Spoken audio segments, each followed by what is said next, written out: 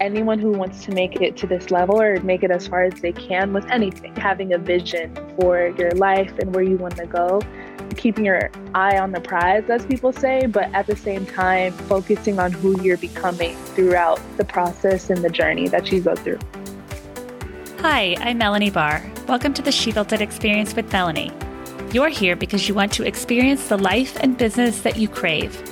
Join me as I talk to women who have successfully built it, a career and business that they love. We dive into the topic of how they built it and talk about everything from having the courage to make career leaps to the details of how to lead effectively, create successful teams, implement strategies for growth, and infuse tech innovation. Magic happens when we focus on the part of ourselves and our business that brings us joy. So let's dive in. Monique Billings balances a thriving WNBA and international pro basketball career while also being a sportscaster, social media influencer, global keynote speaker, and author. She values faith, family, friends, and living life to the fullest. Thank you for joining me, Monique. You are balancing a thriving WNBA and international pro basketball career. When you were growing up, did you know that you wanted to play basketball? And what qualities do you think are important for making it as far as you have in your career? Well, thank you so much. I'm happy to be here. When I was a young girl, I started playing around 5 years old, and I did not want to play basketball. It was not on my radar. I've always been super girly and feminine. And my dad had asked me, hey, do you want to play on this team with some of your friends? My initial thought was, no, I don't. But I wanted to make him happy. So I tried it out and ended up loving it. It worked out great. Here we are 21 years later. I'm still playing. Anyone who wants to make it to this level or make it as far as they can with anything, having a vision for your life and where you want to go, keeping your eye on the prize, as people say, but at the same time, focusing on who you're becoming throughout the process and the journey that you go through. And how do you think you stuck to your vision as you went from being a child who played and maintained your career? I don't think I had the vision when I was young. And so I tell young people to have that vision. I didn't dream big enough. I didn't think that it was possible for me to be able to have this platform and to make it to where I'm at today. I would go to Sparks games and I'd see Lisa Leslie and Candace Parker balling out. And I'm like, they're super women. They're amazing. I could never do something like that.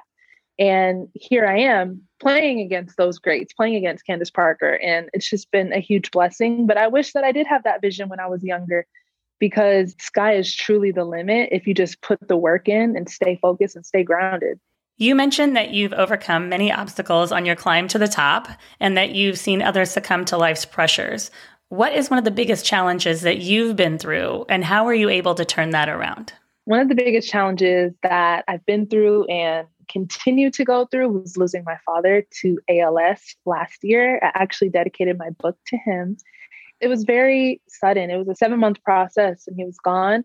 I'm so sorry. Thank you. But thankfully, I had time to be able to let go and say goodbye. It's definitely a struggle because my dad was my best friend.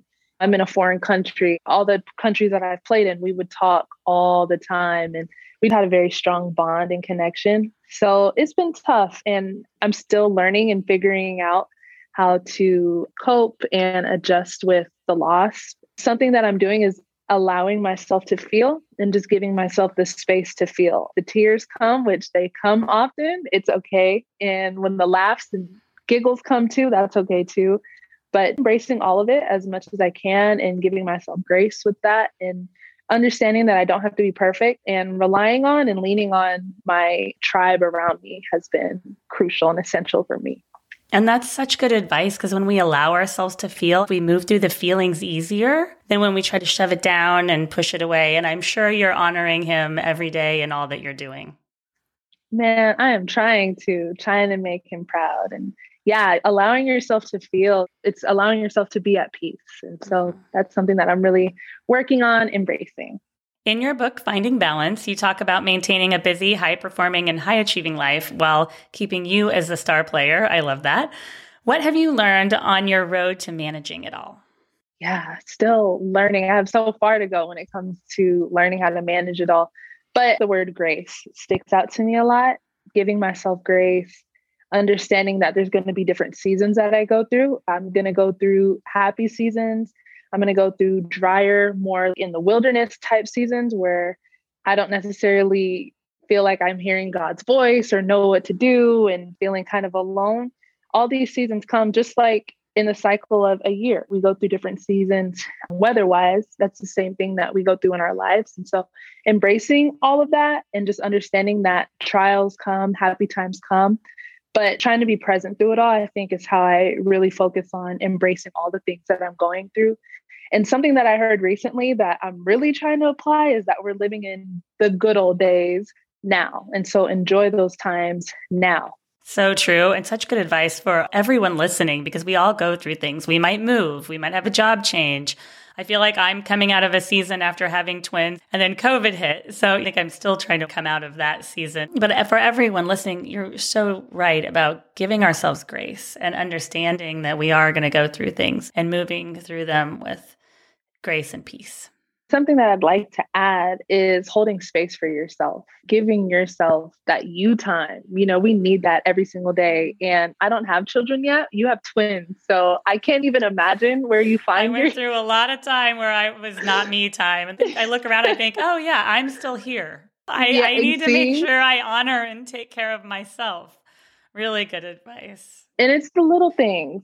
We live in such a fast-paced life, too. We're always distracted. I got into watching Netflix at night, but I've started to read. I'm slowing life down a little bit, which has been really, really good.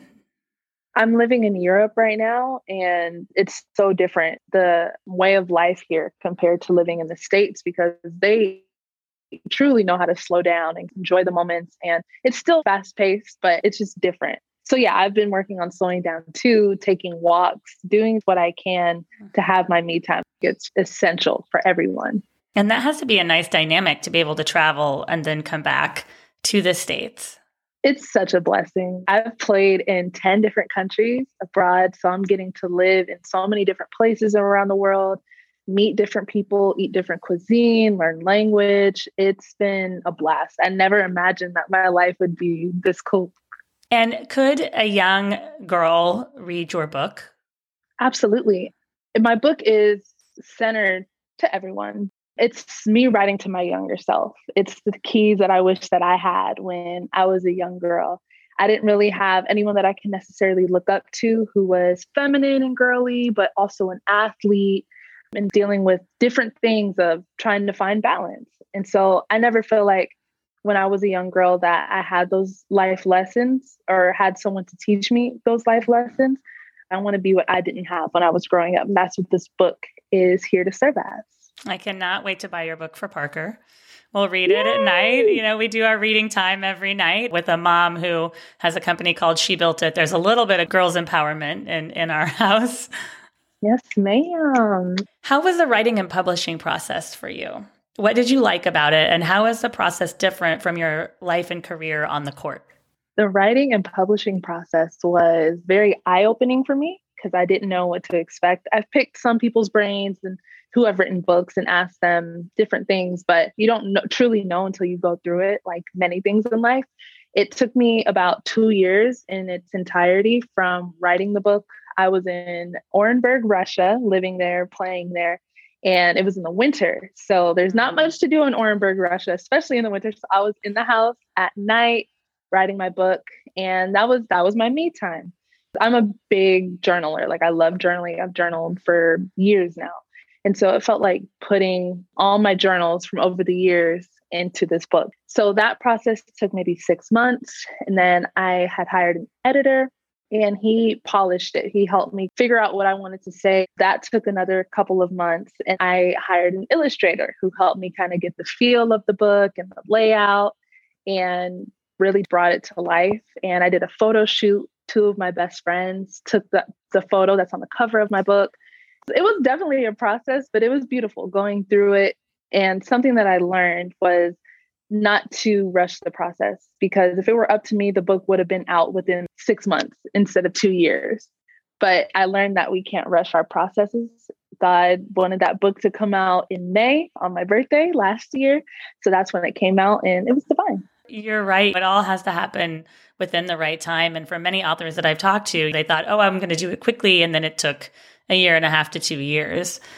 And you just have to let it be and just be at ease with it. Just let it breathe, honestly. It's going to come out at the right time. Everything's just going to fall into place and work out how it's meant to be. You are leading on and off the court. What do you think are the biggest elements in leadership and building successful teams? And you're asking all the great questions.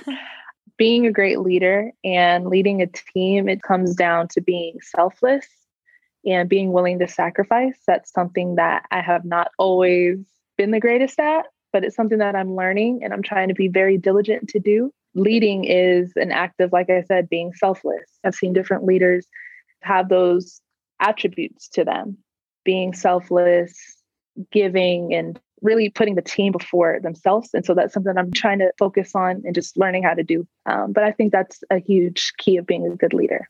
Mm-hmm. So true. Listening to everyone. And as a woman who has worked in sports before, I worked for the Dodgers. There weren't a lot of women at the time. So it's nice to see more women going into sports and also encouraging more of a team environment on and off the court. The table's getting bigger and there's more room for women. It's a great time. Magic happens when we focus on the part of ourselves and our business that brings us joy. What is one way that you make sure to find and live your joy each day? One way that I learned to find and live in my joy each day is practicing different acts of self-care. So whether that is journaling, whether that is eating some really good food, because I am a foodie and I love eating great food, or getting massages, going for walks and maybe not bringing my phone, being just intentional to be in tune with my environment. Just those things, I think. I call myself the self-care queen.